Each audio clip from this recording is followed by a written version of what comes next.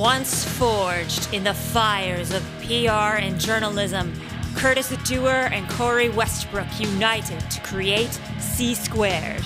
Now, on our podcast, we interview musicians and other industry professionals to give you an inside look on how to take your music to the next level.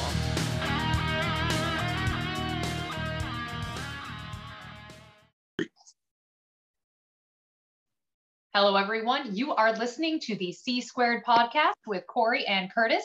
Today, we are back again with a guest we've had before, but haven't had for a while, Mr. Russ Mekow of Rocksteady Law, who is going to be talking to us about some legal things that most bands don't consider. These are things that can end up getting you in a lot of trouble. So, I mean, I know there's that old stereotype of law being boring, but it is extremely important that we go over these things so you guys don't land your band in some hot water down the road. But before we get going, I just want to say thank you for joining us again and braving the chaos that is me and Curtis.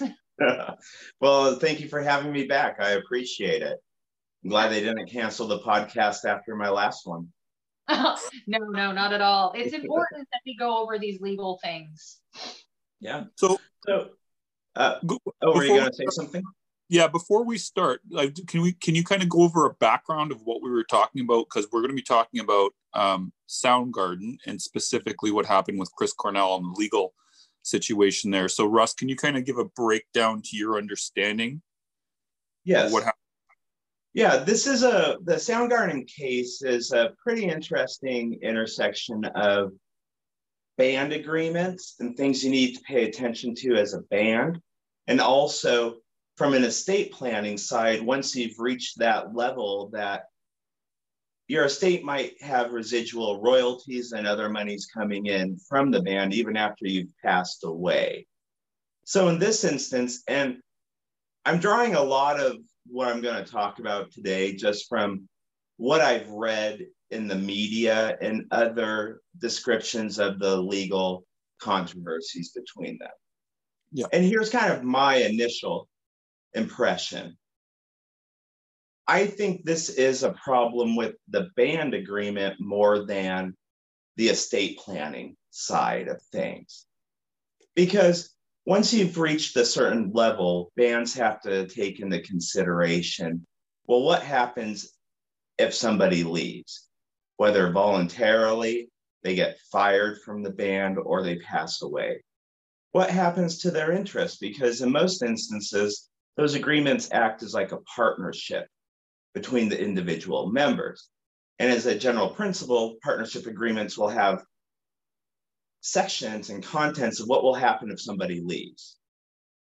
And in this instance, I'm going to assume that just from what I know from the general media and everything is that their band agreement, it allowed Chris Cornell's interest to be transferred, of course, to his heirs through a will. But considering they can't actually do anything at this point without the agreement of Chris Cornell's widow, makes me think that the band agreement quite likely requires a unanimous agreement on almost anything band related. Therefore, they need her agreement in order to market things, release new issues, reissues of past albums or new compilations, things like that. So that's, I think, is what the heart of the agreement or the heart of the problem is, that she has basically a veto over anything unless she agrees to it. And that would be a band agreement issue. Well, hold up one second, Russ, just so I make sure I'm following here. And I apologies if I'm not. Sure. So Chris's widow is now considered to basically be a band member legally because she has to approve anything. The whole band has to approve anything unanimously, correct? Or a partner in the band, which is probably a separate entity itself legally. Okay, so my follow-up question to that, and again, apologies if this is a dumb question. is kind of like, so is that a normal thing for the widow or a family member to take on this role after the death? It all depends on what the actual agreement of the band members acting as the band have agreed to in writing and signed. And a lot of bands will fall into everybody wants to get along. Yeah. If you're in a band. And you want everybody to have an equal say in what happens with the band.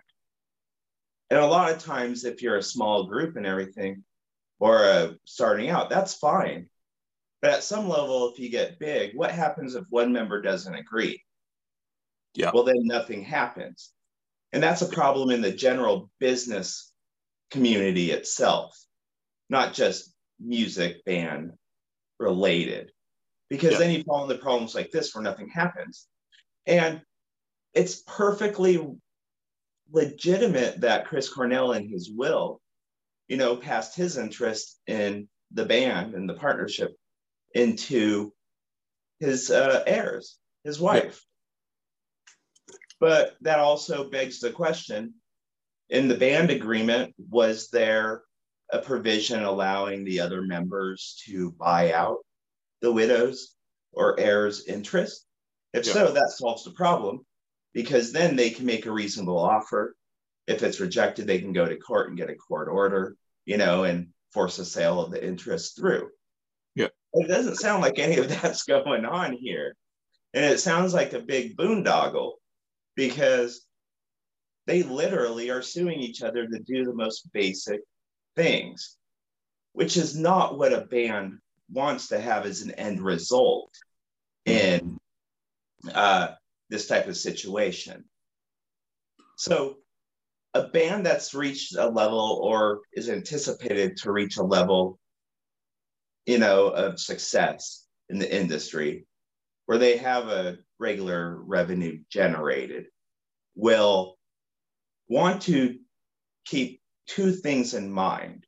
One is the band agreement side, and the second is what happens if I die. So, because you have to think of both, or else you fall into this situation where you require the complete unanimous agreement of everybody to do anything, as opposed to having majority rule or supermajority rule, where 2 of the 3 members or 3 of the 4 members could make a decision over the objections of one dissenting member. So how do you, again, apologies, this is the basic law question because I do not know these things. So how do you kind of set it up then so that way, if the majority will rule on that without upsetting someone? Is there a way to do that? You have to agree to it in the initial agreement that's signed by the band. Fair. Because you're not going, chances of you getting somebody to agree after the fact is probably pretty slim, because at that point, their interests and rights are probably being reduced in any modified agreement. Yeah. And good luck getting that one person or 2 people who are considered the problem, to override their decision or their vetoes. So, okay. So I realize you probably don't handle this type of thing as a regular thing, but if you were the one setting up the contract, how would you set it up to make sure it was fair for everyone involved, out of curiosity? Oh, easy. Okay. That's a simple thing to take care of. You have to have different portions included in the written contract that say, if we need to kick somebody out, or for whatever reason, one of the members is leaving the band, you have to have specific language in there that says what's going to happen. Are they required to sell their interest back to the band? Are they allowed to retain that interest the entire rest of their life? Which kind of sounds like the Soundgarden situation to my ears anyways. So you want to have specific instructions that if somebody leaves the band for whatever reason, that their interest is going to be valued at market value, and then it's going to be sold back to the band, which means the other members would then take over their interest. And that's what happens. And so you have to have that agreement at first. And then second, in the case of if somebody passes away, you should have a provision in there that says that the surviving spouse or the heirs do not have a vote or any decision-making authority in the band, and it's left to the remaining surviving members. But would that not be unfair for the surviving heir? Doesn't matter. At that point, they only have a potential interest in the future. Fair. They don't have any right to object to it at any point. So, Corey, did you have a follow-up before I ask the next question? No, go for it. Okay. I don't know how recent this was, but the last thing I remember seeing was, and I could be out of the loop on the Soundgarden case here, that the band tried to buy Vicky out. I think it was like for $270,000. I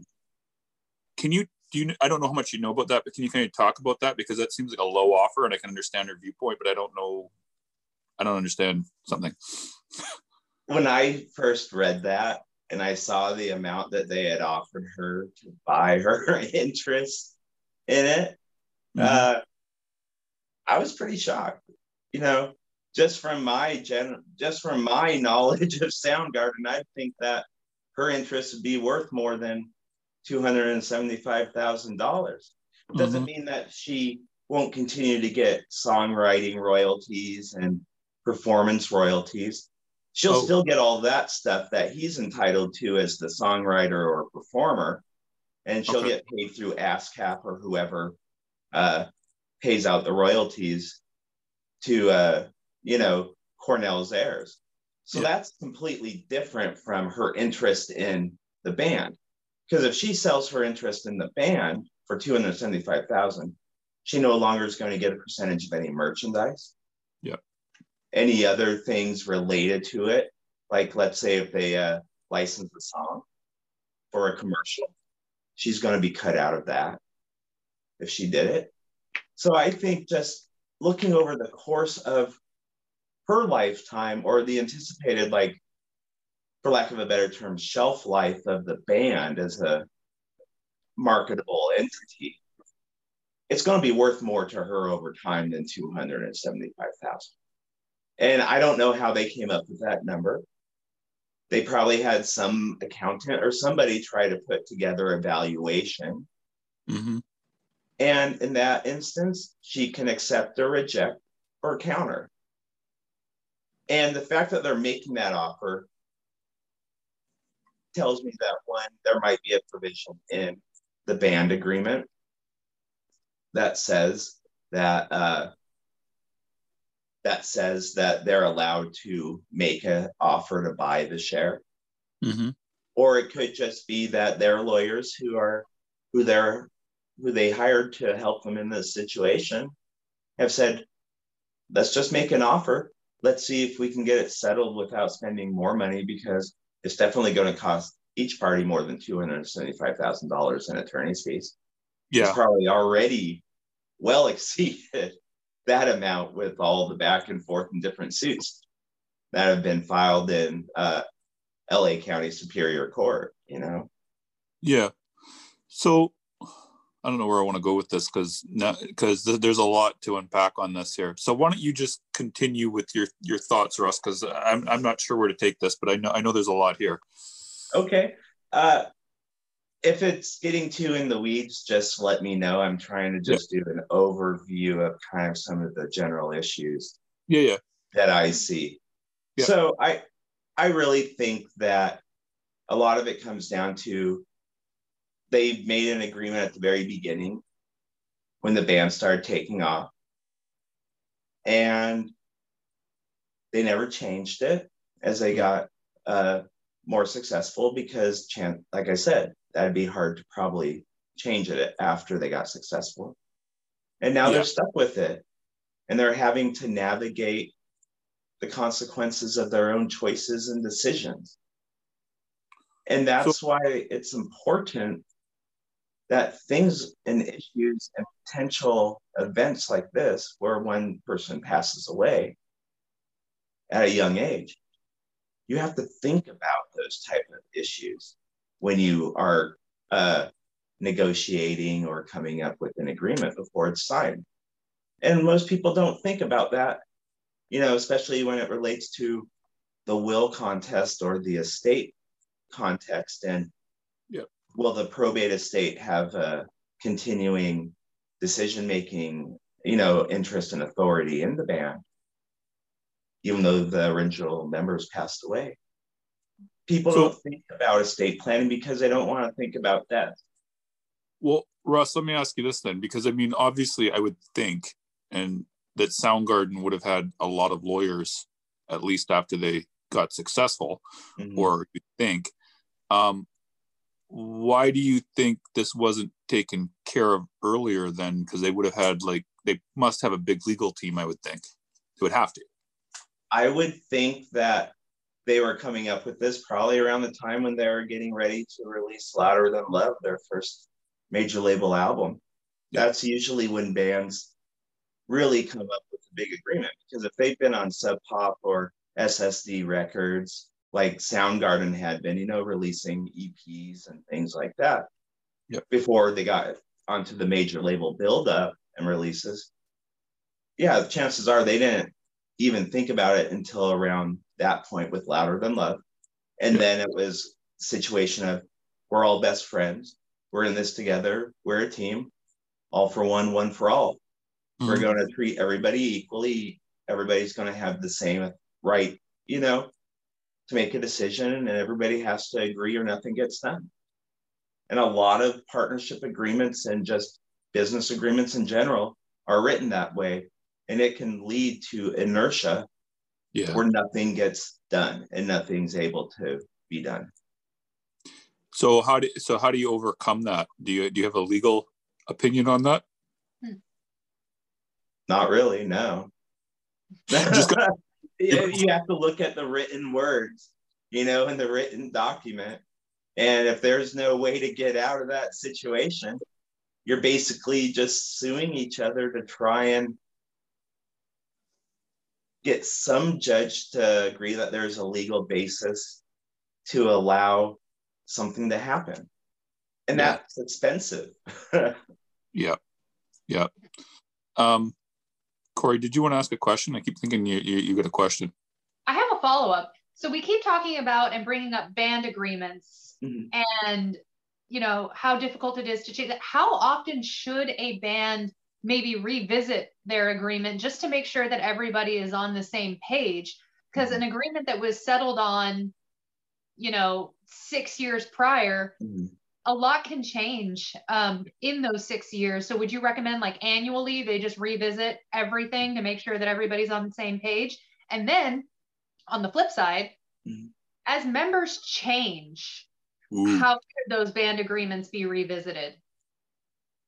Great questions. And the first one is, anytime there's a major change with the band, whether a member leaves and new members coming in, or you're signing a new record contract or marketing agreement with somebody, you know, major big changes are a good time to reevaluate and review what had originally been agreed to. So, and that's in general as like an estate planning type of advice I give to my clients is, anytime there's a major life change, go take your estate planning documents into the lawyer, have them look at it, because there might be some big changes that need to be made. So those kind of relate together in the band agreement and the estate planning sides. But also when it comes to, I'm glad you mentioned, Corey, about the band members leaving and what happens, because that happens, you know, quite regularly. And that's why you have situations where a band's out touring, like Testament, and you got the members who've gone in and out, like Alex Skolnick and the bass player, who they don't have any ownership interest or decision-making authority or anything in the band anymore, because they left, the remaining members bought out their interest. So that's why it's Chuck Billy and and the guitar player, the other guitar player, the guys who've been in it the entire time. They own Testament. Everybody else is a for-hire contract employee of the band. They're not even employees. They're basically independent contractors.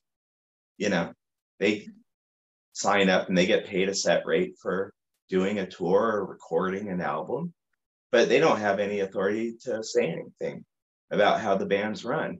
And if they don't like it, they can leave. They can find somebody else to play bass. And that's what they've done, unfortunately, to the original bass player. And I can see how, from his perspective, you know, it's a pretty raw topic.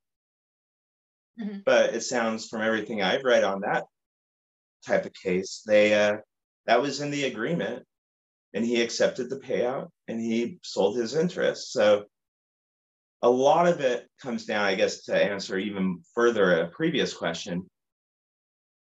You don't want to be in the position of having buyer's remorse or seller's remorse.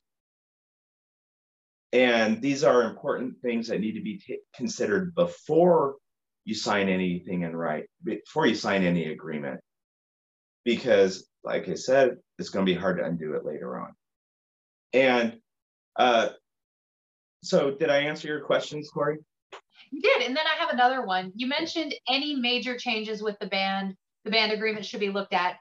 What about major changes in the personal lives of the other members? So say one of the members gets married or has a kid or something like that. Are there any instances where the band agreement should be revisited in those kind of instances when it's like, okay, well, if I pass away, my wife or my kid gets XYZ, is that another good time for people to revisit these things? Not especially, because any of the estate planning side of things, where what will happen, the interest will go to the spouse, what the spouse can do. That's on the estate planning side of things. That's not going to have any sort of reason or ground to redo or modify the original agreement, because they're just separate. And it's going to be assumed that the band member's interest is going to be passed down according to state law if he passes away. But you want to have a provision in the band agreement saying that in that instance, the band has a right to purchase the interest from the heir, and that if they can't agree on a price, then they can go to court and get a court order saying that the value of the interest is this, and the band surviving members have to pay the spouse a set amount based on the judge's decision or the court's decision. I want to interject, guys. We've got about 5 minutes left, just so you guys know. What else do we need to cover in 5 minutes on this, Russ? Be aware of what you're negotiating. Fair. Be aware of what you're signing. And if you have any problems with what has been presented to you, don't sign it. Take it to an attorney who's knowledgeable in band agreements and things like that, and have them look at it, because you have a right to independent legal advice before you sign anything. And if you're getting pressured in any aspect of life to do something that you're not comfortable with, that's a red flag. And you need to be aware of it, because you're not going to be able to undo it except for the most extreme circumstances. Because the law presumes that you've read what you signed, you understand what you signed, and you actually agree to follow the terms of what you signed. So now, what if there isn't a written agreement? Hopefully we got time in 4 minutes to cover. Look to state law. It's going to be considered a partnership.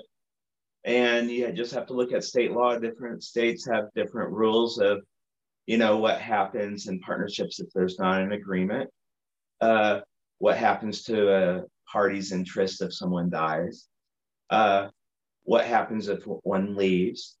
And in that instance, you just have to look to the general partnership laws for the state where the band is set up or operating. Fair. Cool. Corey, what other follow-ups do we got in the next 3 minutes? I am good on my end. This is a lot for people to digest and absorb. Cool. Russ, do you have any final words you want to go over on this? Just know what you're signing. Cool. Awesome. I think that's probably the best advice you can give. And before we end, I had one more question. Okay. So I know that in certain legal situations, prenups is a good example of this. It is advised that people have their own attorney look at the contract, look at the document. Would you recommend that each member of the band, like the band have an attorney, and then each member of the band have their own attorney look at the band agreement to make sure that it's, balanced and fair, or is that overkill? No, you definitely should, because the attorney for the band doesn't represent the individual members. They only represent the band, the entity of the band. So they're not going to have any duty to, if one member leaves, they're not going to have any duty to be that person's attorney. And that relates back to your question, which is you always need to protect your own interests. You always have to have your own legal advisor look at something before you sign it, because you're not going to be treated specially by the band attorney. Mm-hmm. Does that make any sense, or am I just like speaking in circles? Definitely does. That's exactly what I was asking. Okay. Well, I'm glad then. The answer is yes. Get your own attorney and have them look at it as well. Correct. Cool. So to end off, I want Corey to do her final question. The final. The final. The final. What is your favorite dinosaur? Pterodactyl. That is the second podcast in a row somebody has said pterodactyl. I've asked that question a lot, never gotten pterodactyl, and now 2 in a row. It must be a trend. I'll check Twitter. Cool. Okay, and with that, party on, Corey. Party on, guys. See ya. If you enjoyed this podcast, please help spread the word by leaving us a 5-star review on your platform of choice. You can also join the conversation by following us on any social media and suggesting guests or topics you'd like to learn more about. Thanks for listening to C Squared.